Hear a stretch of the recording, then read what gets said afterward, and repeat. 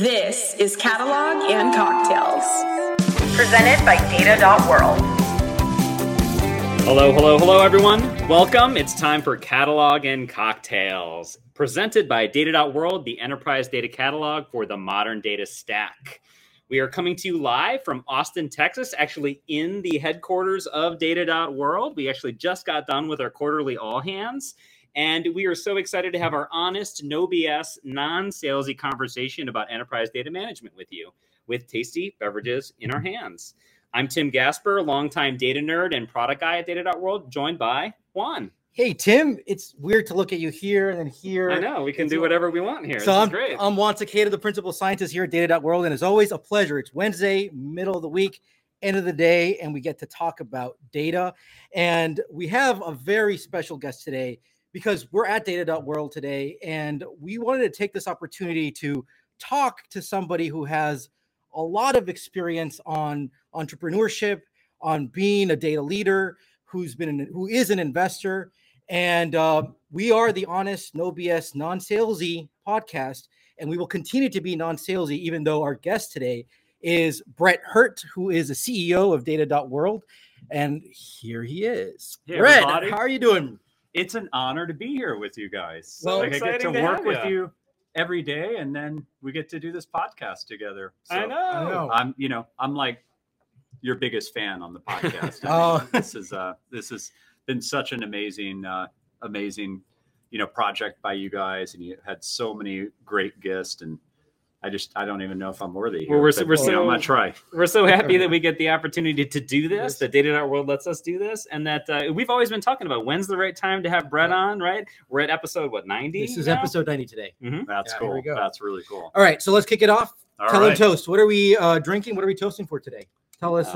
Well, we're toasting for our awesome, progress as a company. We got that $50 million round from Goldman Sachs. We just had a awesome quarter. We're doing a lot of good in the world as a B Corp, and actually we're toasting something really special here. This is tell us about this. This is and interesting. actually, well, let's get a special guest in here. Our cameo. We have a cameo here. Our special guest. This is Sean. Yeah, come on in. Thanks, y'all. First time, long time. This is McCarthy's whiskey. It's from Hood River, Oregon. It's Scottish barley aged in Oregon oak, which is actually true of a lot of scotches in Scotland. But this one is a single malt from Oregon that coming down from Oregon. I thought you'd enjoy. Awesome. 3 years in Oregon oak fantastic. too. It's got an amazing nose, and this was not, this good. just kind of happened organically because Sean gave me this bottle today at the all hands, and I was really blown away by the gratitude, and I just, I was like, let's open this now. Let's try it out right now. That's so awesome. So thanks, Sean, so much Thank for you. sharing with us. All right, And, cheers, thanks, cheers. Brett. Yeah, cheers. So we got our funny warm-up question today, which is That's good, Sean. this is Very fantastic. All right. Recommendations of wine underneath $11, but let's actually put that to 20 because Okay, good. To 11's too hard. Yeah, 11's tougher. But look, when I got married, I had $1,000 and my wife had $2,000, and we joke that I had married the older, wealthier woman because she's 6 months older than me.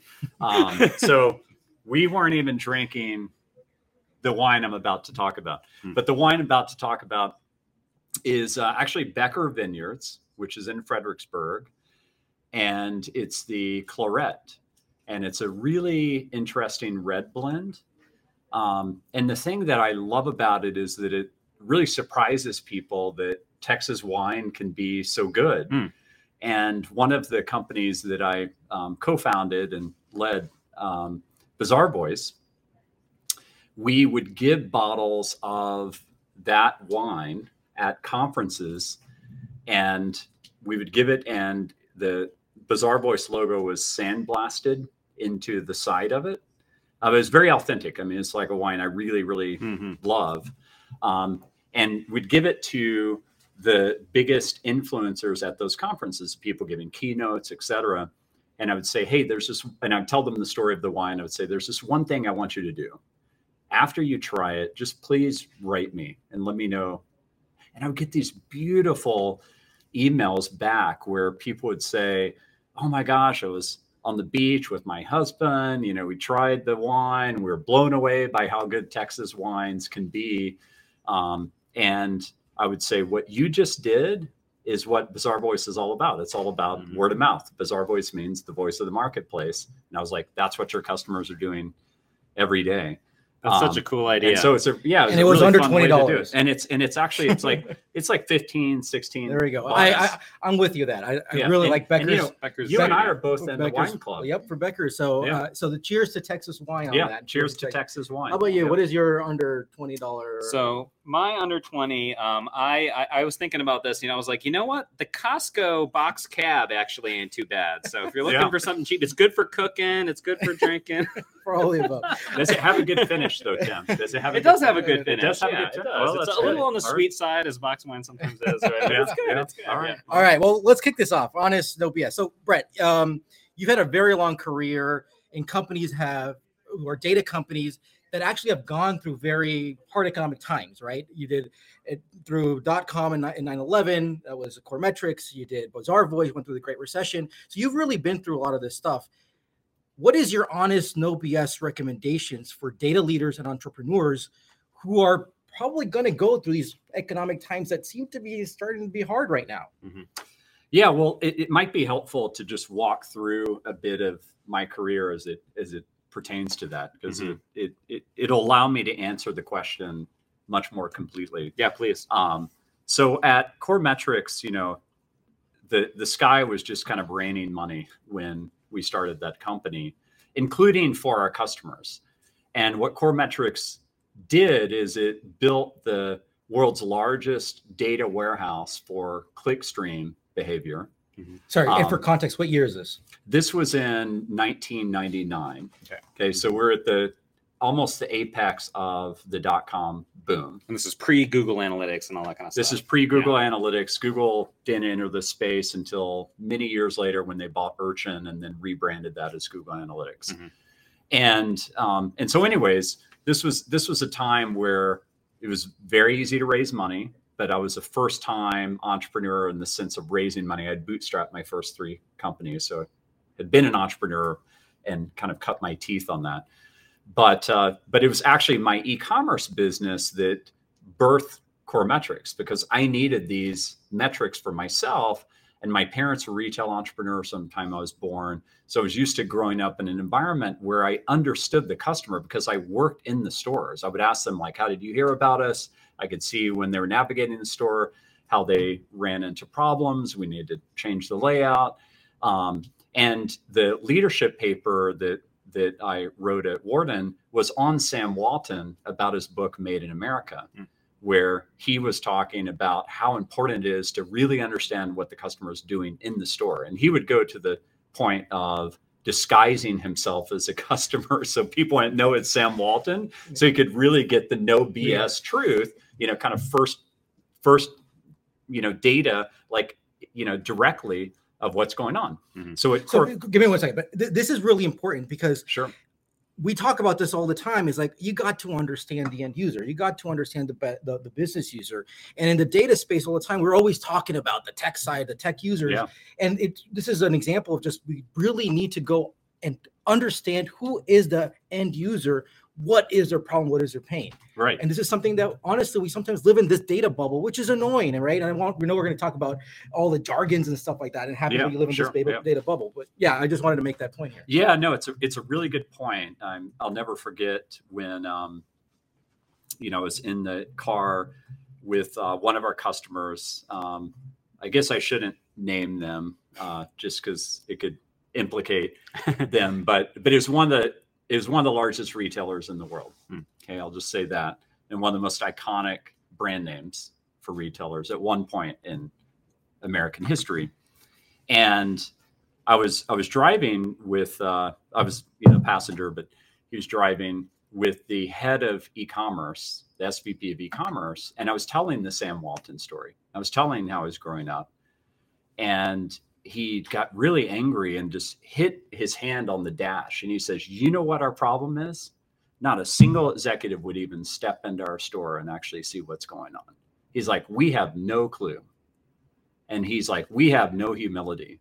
And that company ended up just having a pretty terrific or terrifying downfall because they did not. Terrific. Yeah, exactly. Because they did not understand the customer. And that what Sam Walton, when he was writing that book, Made in America, he was writing it to his children to say, you have to have humility. You have to have, you have to have the ability to really understand your customers.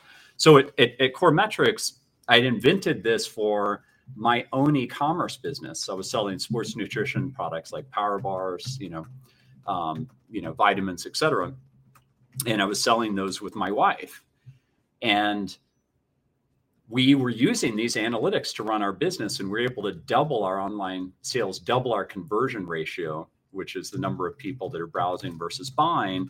And people thought that was miraculous. We had one of the highest conversion ratios, and it's because we had the analytics to understand what was going on. And that was what I turned into Coremetrics. And it became a very successful business with the .com companies. Why? Because they were completely struggling with understanding what their ground truth was in their business. How people were actually converting or not converting from ads, like how people are navigating the site or not. And frankly, the metrics that they're running their business on were bullshit metrics. They were things like page views and unique visitors. They weren't things like people clicked on this Yahoo or Google ad and it actually led to a sale. They had no clue how they're advertising. Well, that sets you up for a pretty disastrous scenario, because if you don't know your metrics as a business, you're gonna end up spending a lot of money. And we still struggle with this today, right? We're still now talking about the metrics layer and all this. And at the end of the day, it's like, I want to understand who the user is and what they're clicking. Well, there's a meaning behind this, right? If there's an intent, like those are the things that we should actually start cataloging. And this is what we talk about. What I've been pushing on. We need to start cataloging, understanding the knowledge of what's going around within your business. And in particular, the ground truth, getting close to actually the ground truth of what's happening with the business in the store, in the wherever. Right? You got to talk to users. Yeah, absolutely. And have the humility to do so. I love this. This is a very important point. Takeaway. Be humble. Yeah, and so with Coremetrics, we provided this huge data warehousing solution where we would capture the clickstream behavior and actually allow them to see for the first time in their history exactly how their ads were converting, exactly how their site was converting or not, exactly how their merchandising promotions were working, and it was nirvana for them. I mean, they fell in love with us. It was amazing. We signed over 100 customers in a very short period of time. And then, as everybody knows, the .com bust happened. And unfortunately, we didn't come soon enough. And what I mean by that is that they started to run their business well, but it was too late because they had been running their business so poorly. So 97 of 100 of our customers went out of business. Okay, now that's horrible if you're running a business. That's huge. It's horrible because that means that unfortunately we had to let go of 2/3 of the people at the company, at our company, which really was painful because we had really good people, but we just didn't have the customers anymore. They'd all gone out of business. But then we won Walmart, and Walmart was so impressed with us that they actually did a press release about their relationship with Coremetrics. And just the level of visibility we're providing them. And that formed the basis to create a really big business and really pioneer a lot of the web analytics industry and this SaaS model in general. I mean, when I started Coremetrics, this term SaaS didn't exist. As a matter of fact, the term ASP, application service provider, also didn't exist. So when I was raising money for the company, I was like waving my arm saying it's like mainframes and dumb terminals or clients and servers. You can't just be like, it's in the cloud and everybody gets it, right? So it was all these things that I was trying to get them to really relate it to something they would understand. And then the term ASP came along and I was like, thankfully, now at least there's a term that people understand. I can speak in shorthand. Well, that business was so much fun as we grew it because the lights literally would turn on. You would see how someone goes from not being data-driven to being data-driven. And, customers like Eddie Bauer and the Home Depot and, Walmart and Petco and so many others became so data driven that it created entirely new job categories, like web analytics managers. That job didn't exist, a web analytics analyst. And people started to put, core metrics on the job descriptions of what they were hiring for, experience with core metrics. And it was so cool to see our customers speak at our client summits about how literally they've transformed their business around the use of data, of analytics. For the first time in the history of e-commerce, this was happening. So it was really cool, very inventive, and really made me fall in love with data as a tool to create culture change and, frankly, create sustainability and resilience through the toughest of economic times. Because these companies that really embraced that and democratized data throughout their organizations about how the online business was actually working, they became huge. I mean, they became the largest divisions of their entire company. And that wasn't obvious at the beginning because, remember, there were very few people online at one point in time. And the numbers were really small. I remember talking with Walmart.com back in the day, and they told me, Amazon is like, less than, a couple of Walmart stores, all their revenue.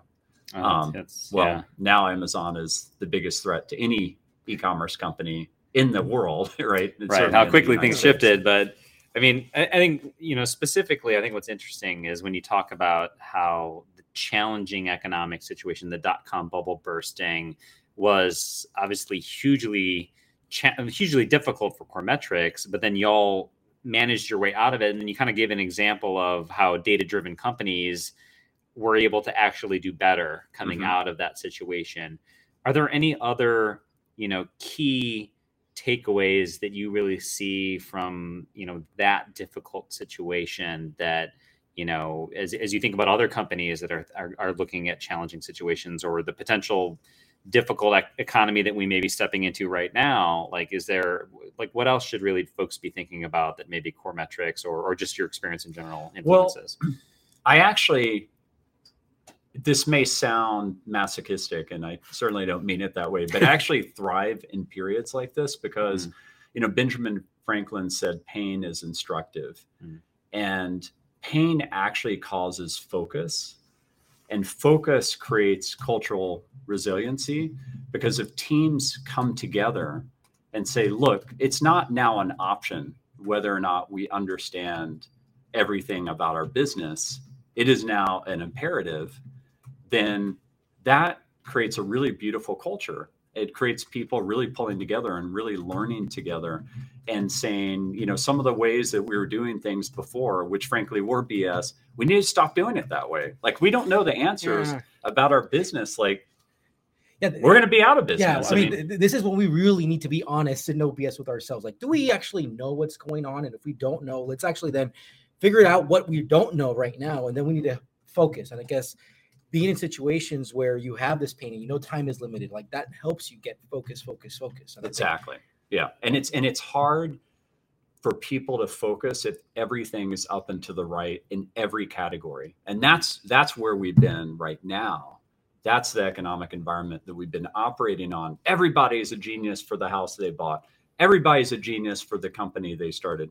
Everybody is a genius for, now they've become a unicorn on. You're a unicorn. You become a unicorn. You're a unicorn. Everybody's a unicorn. So what is more situation, right? Yeah. What does that create? It creates a tremendous amount of sloppiness. And that's why bubbles happen and things, contract and come back to grassroots, like really ground truth type of efforts. Now, Bazaarvoice was a very different type of story.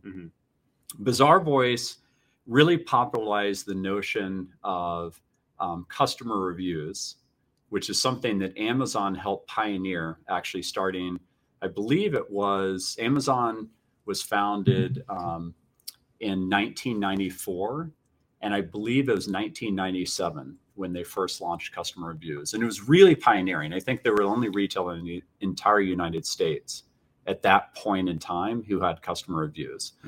When we started Bazaarvoice, in 2005. So think about how much time that was from 1997 to 2005. Okay. Talking about 8 years. There were still only 3 retailers in the entire United States who had customer reviews in 2005. Okay. This was 2 years before the iPhone came out, and Facebook was closed to the public. Snapchat, Instagram, TikTok, none of these things existed. So there was this wave of social that was coming, and Brant Barden and I started Bazaar Voice because we really believed in our heart of hearts that out of everything we had analyzed that worked or didn't work in the e-commerce world, that there was a missing element, and that was the voice of the customer. That's why Bazaar Voice is named the voice of the customer. And it's named Bazaar because we wanted to symbolize that it's been happening since the dawn of the earliest sellers, since the dawn of like those original bazaars, where it's all about the conversations happening and like this spice or that spice. And, that we've been wired that way as human beings to help each other and say, oh, you really need to go to that vendor. He's amazing, or she's incredible. Like she has the best, fruit in all the land or whatever. And that is, in a nutshell, retailing. Retailing has been driven very largely by word of mouth. It's just that they had no ability to listen because it was all happening in stores. It was happening in catalogs. There was no great way to say, could I just tap into exactly what customers are telling each other? And so Bazaar Voice really pioneered the ubiquity of customer reviews all over the world, grew to over 40 international languages. Today, it's an incredibly valuable company that's owned by TH Lee, a private equity firm, but just on a terrific growth path and led by a very good friend of mine, Keith Nealon. But fortunately, I got to be a part of that business as the CEO all the way from inception to an IPO at over $1 billion valuation. We were one of the original unicorns in Austin. And the data coming out of Bazaar Voice was absolutely incredible. It was so eye-opening to retailers and people that sold through retailers. It would tell you exactly why a product was flying off the shelves, because people would tell each other, like, this is why this is the greatest product. It would tell you exactly how to turn a 4-star product into a 5-star product, because people would say, would have rated it 5-star if only they would have done this and that. It would tell you exactly why a product was a dog. Like, why was it getting such a high amount of returns? What was really going on? People would say, this is why I'm returning it. Now, the process of taking a product in the store and returning it, do you think the person you're returning it to is keen on the back end and communicating with Samsung at a Walmart? But with Bazaar Voice, literally Samsung was tapping into the voice of the customer at Walmart and saying, why are people returning Samsungs, and being able to redesign it? So the data was amazing. The level of ground truth people got was amazing. But at that company, we went through a Great Recession, which was a very different type of period than the dot-com crash. Frankly, in some ways, outside of just the absolute tragedy and horror of 9/11, which followed the dot-com crash, in some ways, the Great Recession was scarier because you had Lehman Brothers go out of business. You had this massive mortgage crisis with all these exotic debt instruments that had been created by banks. And you just thought, it may all be over. This Great Recession may tip into the Great Depression. And I was terrified as a CEO because I led Coremetrics through the dot-com bust in 9/11 and, letting go of 2/3 of the team and building back up from there. And at Bazaar Voice, we had just been flying. We'd been beating our numbers, for so long, and bam, this meteor just hits us out of nowhere, this Great Recession. And I put the company under a hiring freeze for a 6-month period, even though we were beating our numbers, because I was like, we don't even know if the people we're signing are going to be around. If this tips into a Great Depression, maybe a lot of our customers are going to go out of business, right? Mm-hmm. So that was a very clarifying period. Now, fortunately, very few of our customers went out of business, and the resiliency that was proven by our customers, because they really understood the voice of their customers. They really understood why their products were flying off the shelves. They really understood why they were getting high returns, was so strong. And it became such a galvanizing force in their company, because who doesn't want to know what their customers are saying, right? That's something that everybody in a company can relate to. So that type of data actually led itself really well to democratization, because everybody wanted their hands on that. And frankly, that data in a lot of ways was public, because it was literally on their website. You could just go to their website and see it. Of course, we had a tremendous amount of analytical capability and things like that on the back end for them to analyze it and share, negative reviews with Samsung, as I mentioned earlier. So, we ultimately, after 6 months, took the hiring freeze off. We'd beaten our goals the whole time. But it created a lot of resiliency in our company, because people really pulled together and made do with less.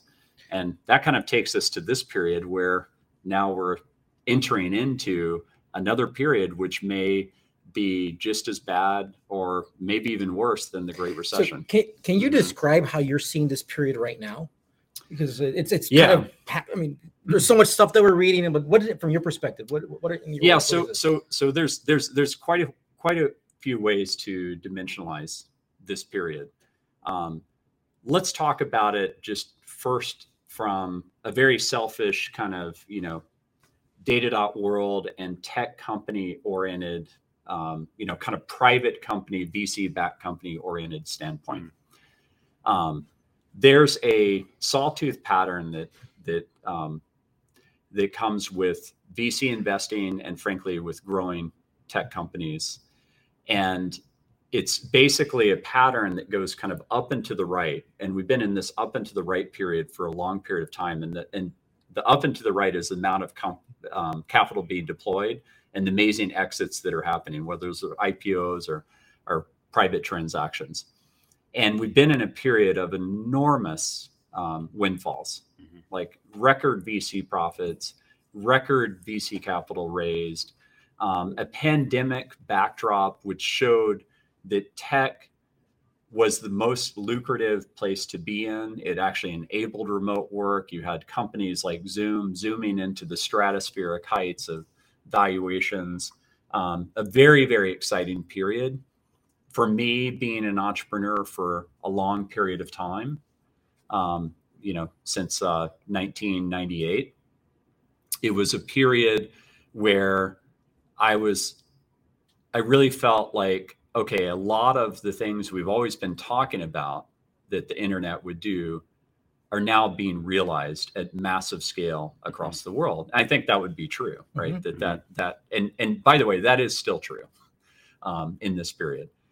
But the sawtooth, when it goes from a risk on perspective to a risk off, it just crashes. And Bill Gurley has some really, really good content on this. He's one of the longest time VC backers. He's actually a UT Austin grad, hook 'em horns, and, guy that proudly was here in Austin. And Bill Gurley, is famous for being at Benchmark, and he, Benchmark's famous for, WeWork and, so many companies, like so many companies, one of the best VCs in the world. And the sawtooth pattern, when it crashes very fast. It's not like it's going to crash over 2-3 years. It just crashes. It's like risk off immediately. And that's the period we're in right now, where a lot of these unicorns that had raised so much money, now they're like, I don't know if I'm going to be able to raise any money at all. That's just our kind of cosm of our data tech world right now. Okay. What's happening in other parts of the economy? A lot of places are going to be hurting, mortgages. That's probably going to, housing prices are probably going to fall.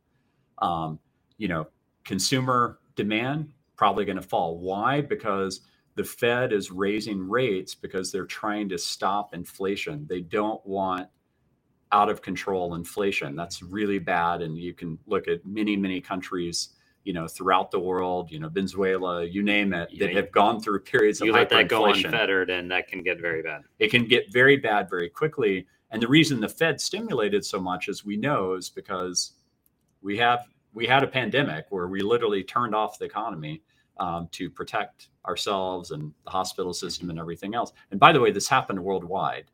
Oh, by the way, there's also a war too going on that we don't talk about as much anymore, but is a very real and devastating thing going on. And my heart is with the Ukrainian people. It's a really, really tragic time. I know that we've done a lot at Data.World to give and to really, try to do our part there. But it's a time which is really sad what's happening there. Yeah. And so all of this is happening at the same time, and we've been in the longest run bull market, maybe ever. Mm-hmm. So we're in a risk off environment right now. What does that mean for data is a very interesting question, I think. So, okay. I think we've had so many takeaways that we've been taking here, a lot of notes, but I want to go dive into kind of tactical things that data leaders should be doing right now. I mean, from what we've talked about, a key thing is to really understand your customer, right? That's been a thread, a kind of a continuous thread around this. I think another thing is that we need to just be honest about when we're being sloppy, and let's make sure that we're getting the right metrics. And I think, and focus. So, I mean, we were talking earlier is like there's just so many jargons and so many, there's so much bullshitty stuff going on in the data world. Yes. What are the things that we should be focusing on as a data community, as an industry right now that it's time for us to focus? Well, probably the leader that I personally look up to the most is Warren Buffett, because Warren Buffett has been the most successful investor in the United States for such a long period of time. And so he's highly credible. Like, he's got a track record that's kind of unparalleled. But the way he talks is in a way that everybody can understand. It's the most inclusive language that you could think of. It's language that everybody can understand. Like he's like everybody's favorite grandfather or something. He can just I've been to the Berkshire Hathaway shareholders meeting several times. Shout out to my good friend Phil Terry on taking me to those, and those are like watching Aristotle or Plato, but they're capitalist. Mm-hmm. It's amazing. Like, it's much about philosophy as anything else. And I like to take a page out of Warren Buffett's book for the data space and say, look, okay, I understand the need for shorthand. I talked about earlier ASP, and when that term came along, and I was like, yes, now finally people understand, something in shorthand about what I'm doing. I don't have to go through the 10-minute, explanation of mainframes and dumb terminals and clients and servers. But in the case of the data space, I don't think I've ever seen a more jargon-filled space than the data space. We love our lingo. We do love our lingo. So what is the big picture? What is the no BS picture here? Mm-hmm. That kind of ties these threads together: core metrics, Bazaar Voice, Data.World, and the lessons learned. Mm-hmm. The big picture is that data are the facts about something. It's the facts about your customers in a business. It's the facts about how well your locations are performing in a business. It's the facts about your employees. It's the facts about, the economic trends that you're seeing in the business from your suppliers. It's the facts about everything that you need to actually run the business. You think about the dot-com days, they were flying blind. Mm-hmm. Companies in a recessionary time cannot fly blind. They cannot get caught up in jargon. And the thing that bugs me about this space, this data space that's so jargon filled, is that it's so jargon filled that it's very polarizing. Yes. It's something where people are afraid to engage because they'll sound stupid. And by the way, you do need to be pretty smart and pretty mathematical to really understand data. And that's why those people are so highly paid, data scientists and data analysts and data engineers, and they deserve to be. I mean, they've gone through lots and lots of schooling, lots and lots of training to get to where they are. They're really doing heroes work in their organizations. But there's a lot of people that are very intimidated about what they do because they're speaking all this jargon that people don't understand. And those people, what they need is they just need the facts to run their business, which everybody benefits from if the business is run well. Like everybody makes more money, everybody gets more promotions, everybody looks smart. You know, you come home for Thanksgiving, everybody thinks you're a genius because your company is up and to the right during recessionary times. So recessionary times are very, very focusing, and data becomes more important in recessionary times. Because of that, it becomes more about how do you be an efficient business? How do you cut out the sloppiness? It becomes more about how do you identify new revenue lines? How do you pivot from industries you're selling into, which are so risk off that they're not buying anything? You know, we had to do that at Data.World. You both remember when we entered into the pandemic, it became so risk off that we had one of the largest cruise lines in the world that we were about to sign who sailed off, and we didn't know if they were going to sail back. You know, they were probably wondering if their business was going to continue to exist, right? Yeah. And, you know, fortunately we did later sign a cruise line, but it was, you know, post the, you know, the worst part of the pandemic. We're still in a pandemic, but, you know, now it's more endemic. So data becomes really clarifying and really important in an environment like this. And my favorite company, and literally my favorite CEO today in tech, is Brian Chesky, because Brian Chesky not only is really humble if you listen to him and really smart if you listen to him, but he also navigated Airbnb through the worst part of the pandemic, where he almost, you know, fell flat on his face, and the team almost fell flat on their face because of lack of capital, had to take a big debt round, then navigated to an amazing IPO, has put up amazing numbers since. It's highly, highly profitable now. Has created an entirely new way that you can even work. You know, it's his most recent narrative around how you can just travel around the world and stay at Airbnbs, and, you know, creating new business lines, creating new categories. But the thing I really love about Airbnb is their fifth employee was a data scientist.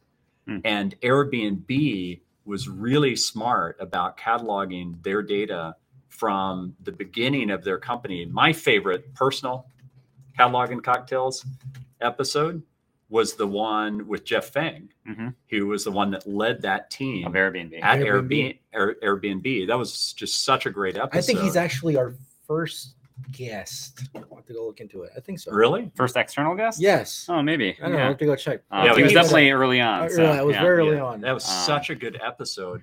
But I mean, look at how being data driven can lead to success through the worst of times, because a lot of people are going to experience some really tough times over the next couple of years as the reality of the economic malaise sets in of what we're entering into.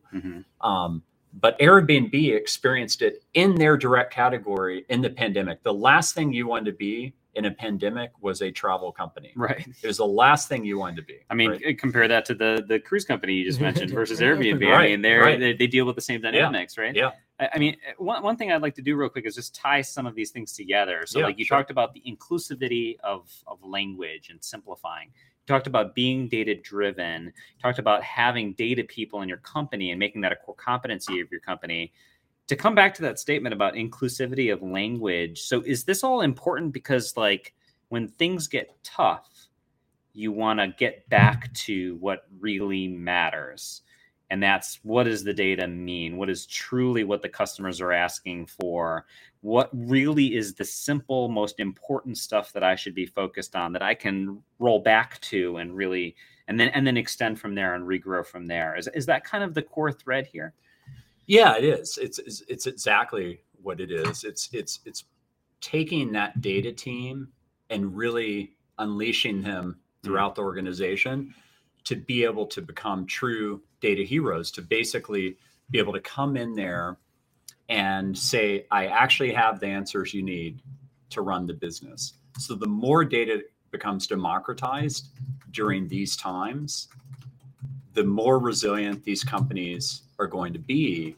And the more the data engineers and the data scientists and the data analysts and others are going to be celebrated during this time, because they are now so much more of a necessity. But that's only if we talk about it inside these companies in a way where we explain the jargon in a way that any human being can understand it. I mean, almost any concept you think about in the world can be explained to a fifth grader if you do it in a patient way, right? If you actually talk to them in a way like Warren Buffett would talk to them.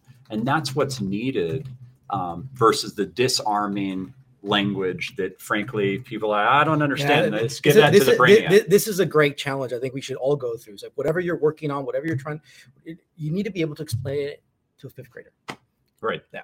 Yeah. So look, we could keep talking. We need to get into our lightning round soon, but there's one topic I want to get to, which is on B Corps. Talk us about what is a B Corp and why a B Corp and how you've been driving this, because I think this is game changer. Oh, this is game changer. Yeah, no, I appreciate the question. I love pioneering the B Corp movement here at Data.World in a tech business. It's been a very popular movement in CPG companies like Patagonia and Ben & Jerry's and many others for a long period of time. But let me just define what a B Corp is, because a lot of people still don't know. A B Corp is a for-benefit company which has a very strong social mission that is actually a protected asset of the company. When investors invest in the company, they know that they're investing under that guise.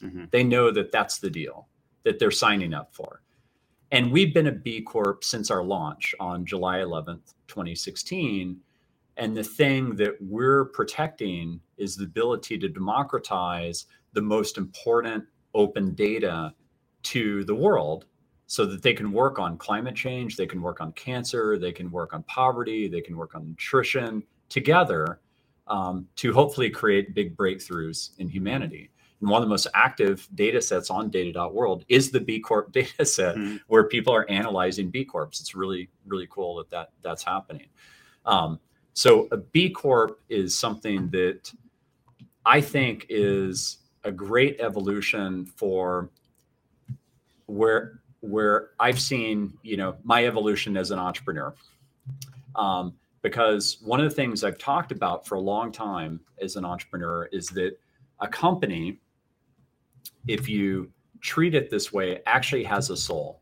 If you think about a company as an embodiment of people that have a collective soul, a collective mission that they're on, a lot of companies have a good brain, because frankly, if they didn't, they wouldn't be in business. Fewer companies have a really good heart, but it's the rare company has a really good soul. Like Airbnb has a great soul. You could see it, you can just see the energy in their team, et cetera. I think Data.World has a great soul. And a B Corp is a great manifestation of nourishing that soul. It's an evolution in capitalism. It's like capitalism 2.0. And there's a great documentary called The Corporation, which actually explores the roots of corporations in the United States. And some of the original corporations in the US actually were more like public works projects. Now, this doesn't mean that a B Corp can't be profitable. It should be highly profitable. It doesn't mean... So it's not a nonprofit, right? Yeah. Actually, wasn't there Lemonade, the IPO? Yeah, Lemonade They're went public. That's an Israeli company that went public. That was a B Corp since the beginning. Viva Systems actually was already public. At the time, had a $40 billion market cap, converted into a B Corp with 99% of shareholder approval. So they converted from a C to B. So it's becoming a trend in tech, which is great. But I think a trend in capitalism in general is people really caring.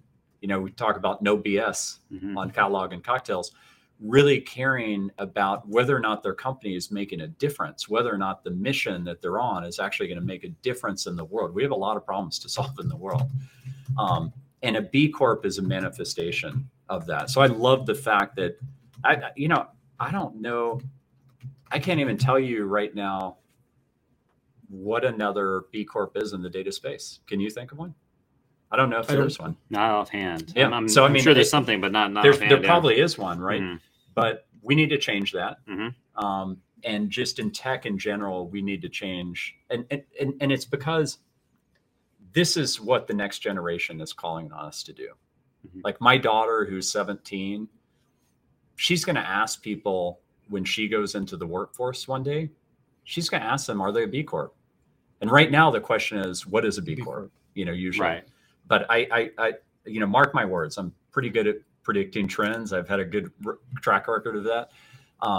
10 to 15 years from now, people are going to be asking, why are you not a B Corp versus what is that? And it's because it's just the natural evolution of capitalism. And it's a natural evolution of humanity to get more and more intentional, no matter what that is. Think about all the things that we've overcome throughout human history that we look back in horror that we even did, 100 years ago, 200 years ago, even 50 years ago. Right.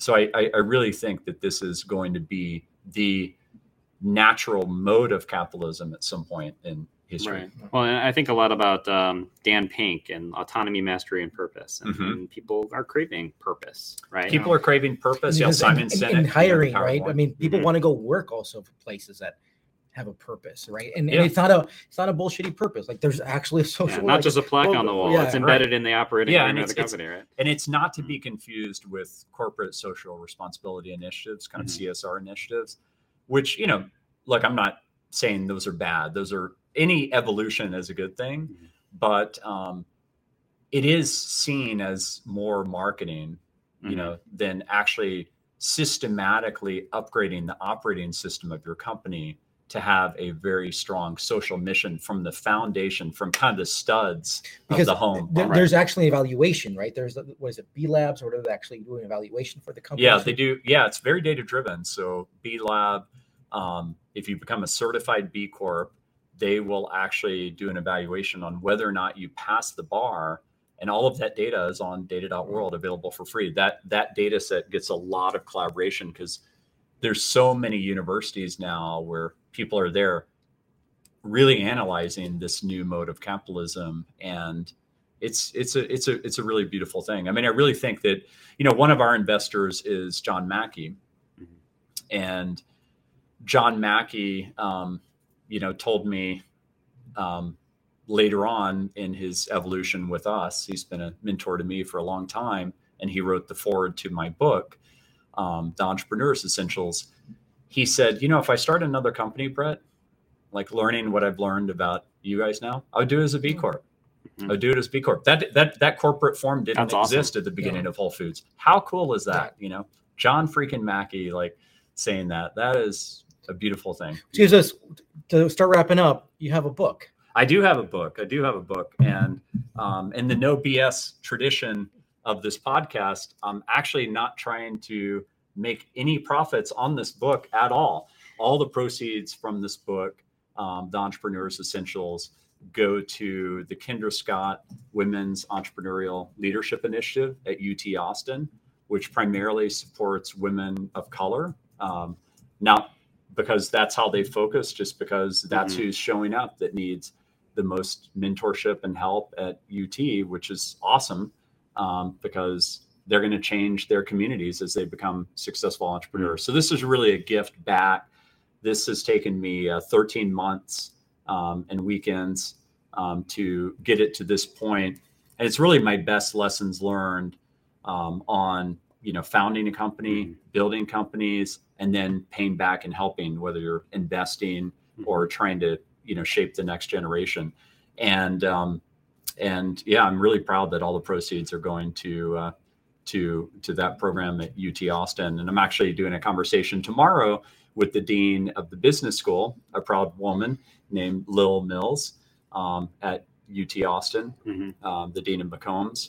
And we're going to explore concepts in this book and just concepts in the program overall. So if anybody's tuning into this live, I know that this will be past the date by the time maybe they listen to this in the podcast app. Feel free to join us tomorrow.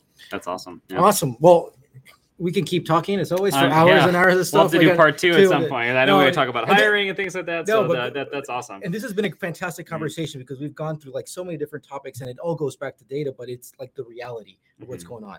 But hey, let's move on to the lightning round, Yeah. which is sponsored by Data.World, the enterprise data catalog for the modern data stack. And I'm going to go first. I got my first question here. Go for So when economic times get tough, should you pause hiring? It really depends on your business and how much your business is affected. We're not pausing hiring at Data.World, but there are certain companies that have already paused hiring. Meta paused hiring, for example. Facebook. We saw Snap's results this week. I haven't kept track since the initial drop in the stock, but it dropped over 40% in one day because of the advertising industry starting to go into a funk because of fears of the not just fears, but actual reality of what they're seeing. So that's kind of a macroeconomic barometer, which is really worrying. So I bet you Snap's not hiring right now. So it depends on how much your business is affected. I think the focus has to be on very intelligent hiring. And we've spent a lot of time at Data.World with our board of directors internally, really analyzing our plans and our budget to make sure that we get the best ROI for that and the best use of that $50 million that we raised from Goldman Sachs. And you can imagine that Goldman Sachs is pretty good at financial modeling. A lot of their business depends on it, right? Yes. Go, Tim. Can you teach being data-driven? Or is it really more of like you got to hire people who are data-driven? I personally think it can be taught. I think that the natural human condition is to want to know the truth. And the truth lies in data, because again, it's the facts about business.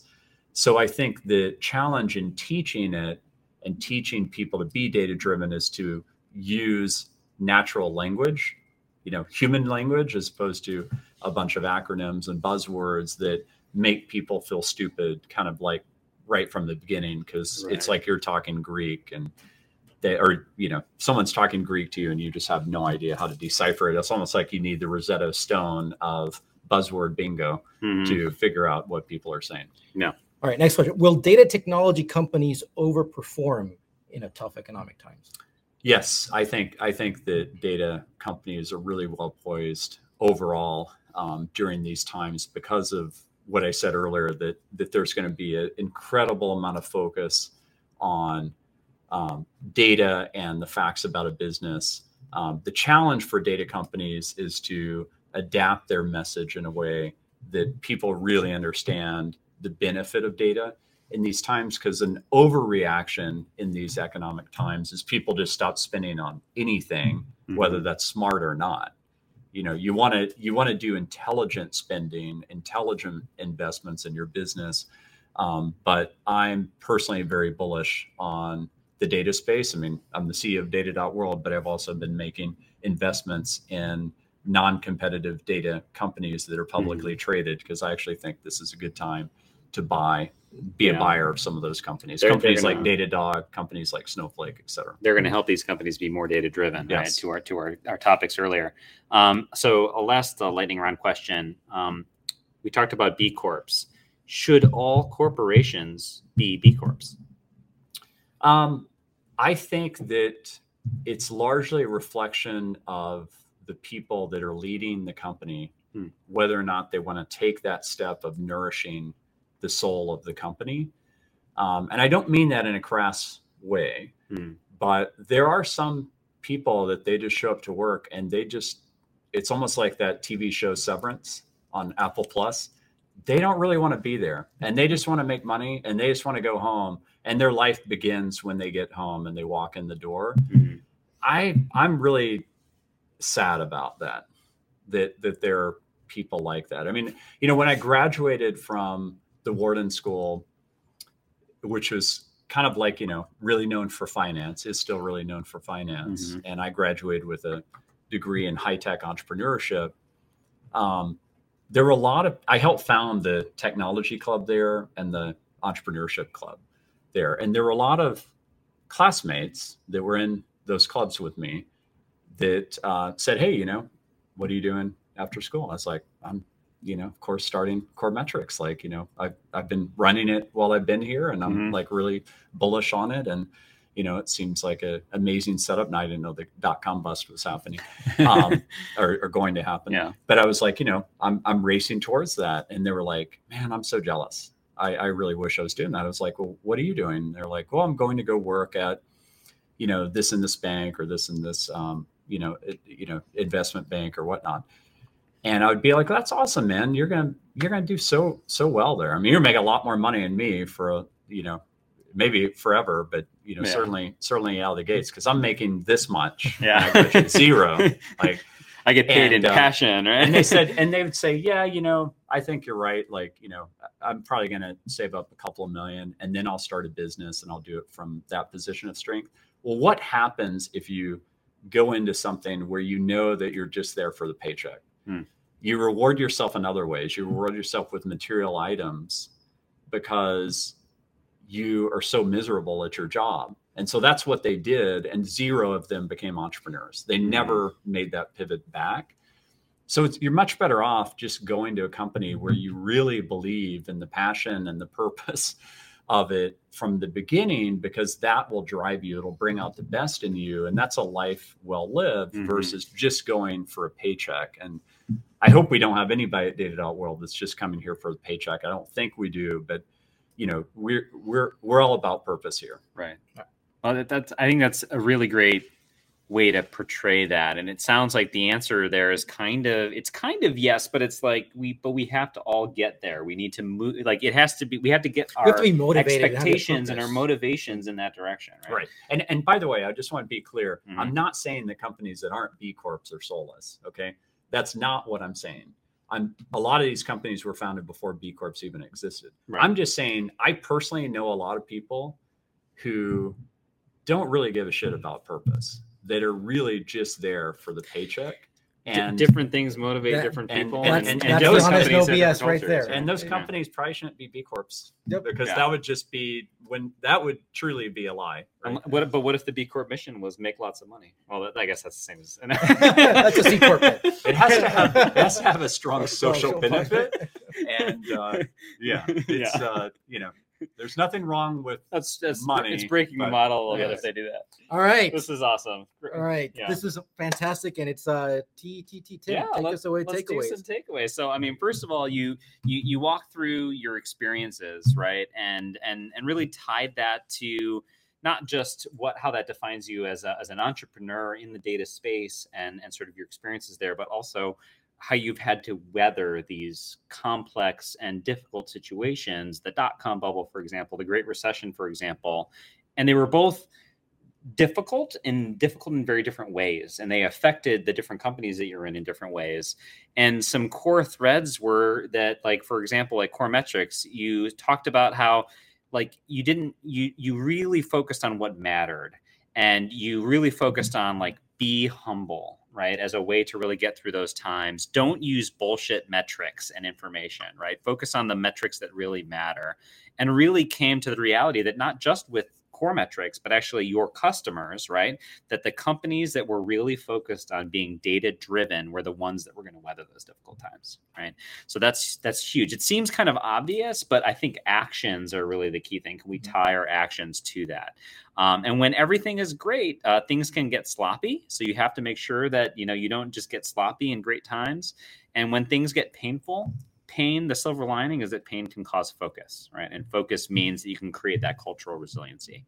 And then when you talked about Bazaarvoice, you talked about how customers really can tell you what it is that you need to know about your business. So being data driven also means really understanding your customers, understanding your business and what makes it tick.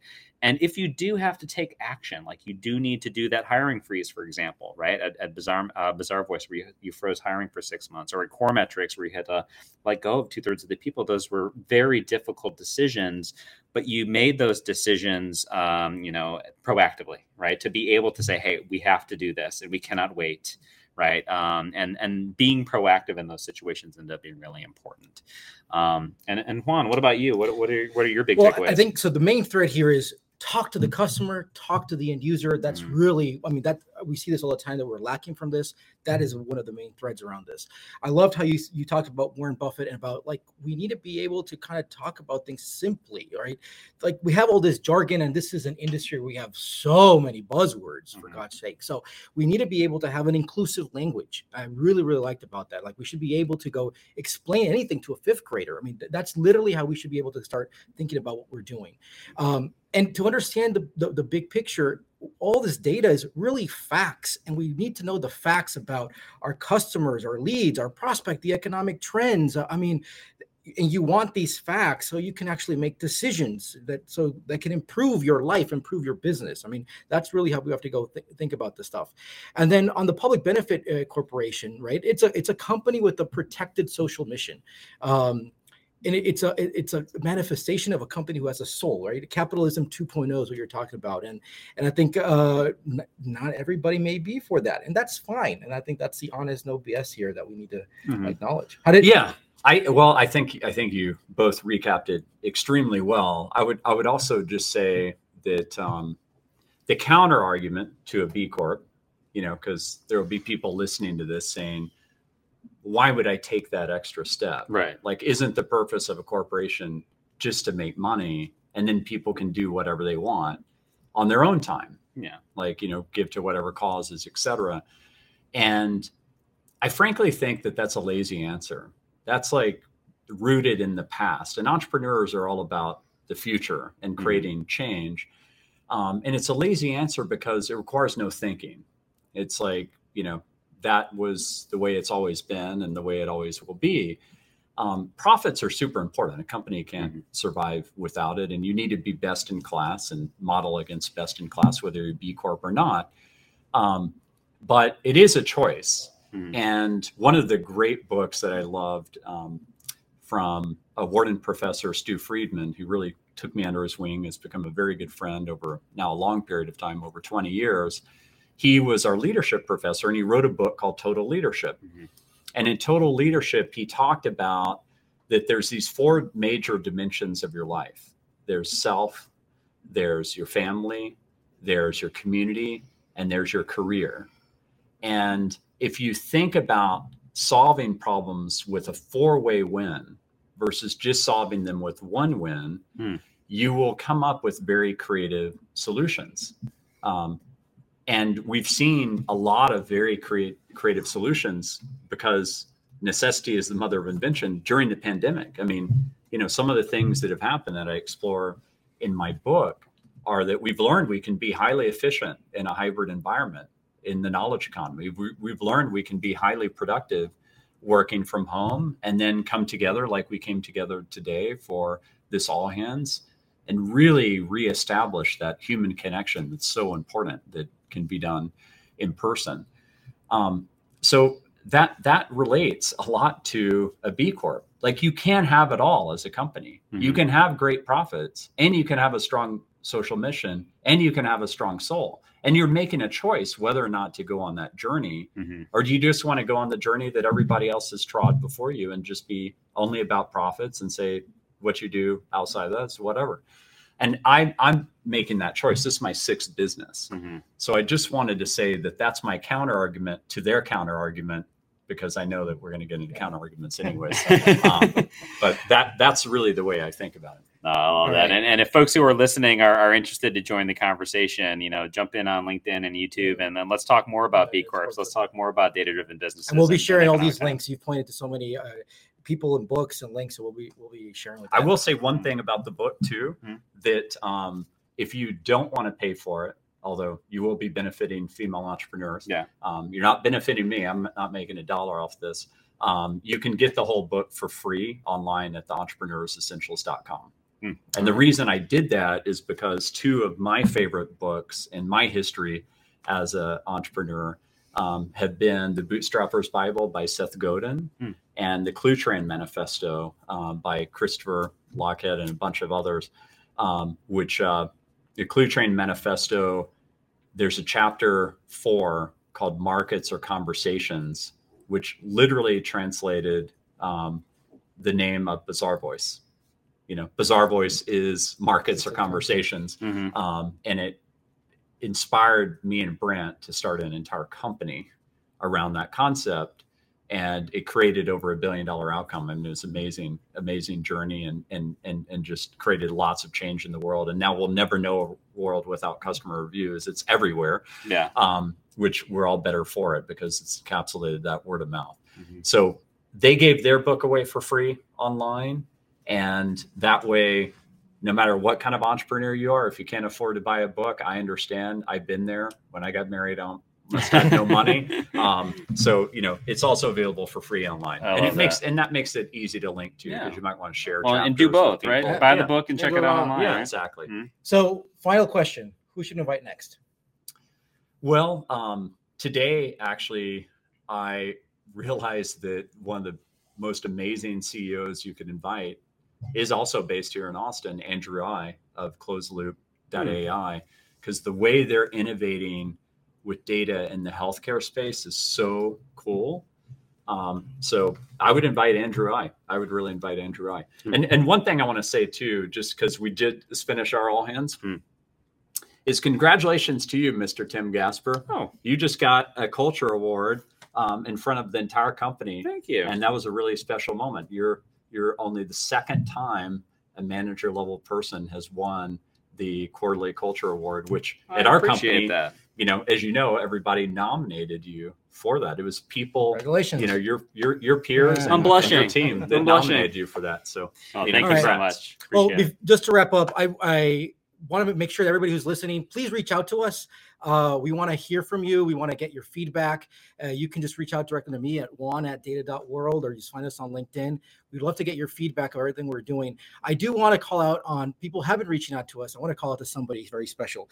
Cody Pastini, she reached out to us a couple weeks ago, and I met her in person at DGIQ at the conference in last December. Mm-hmm.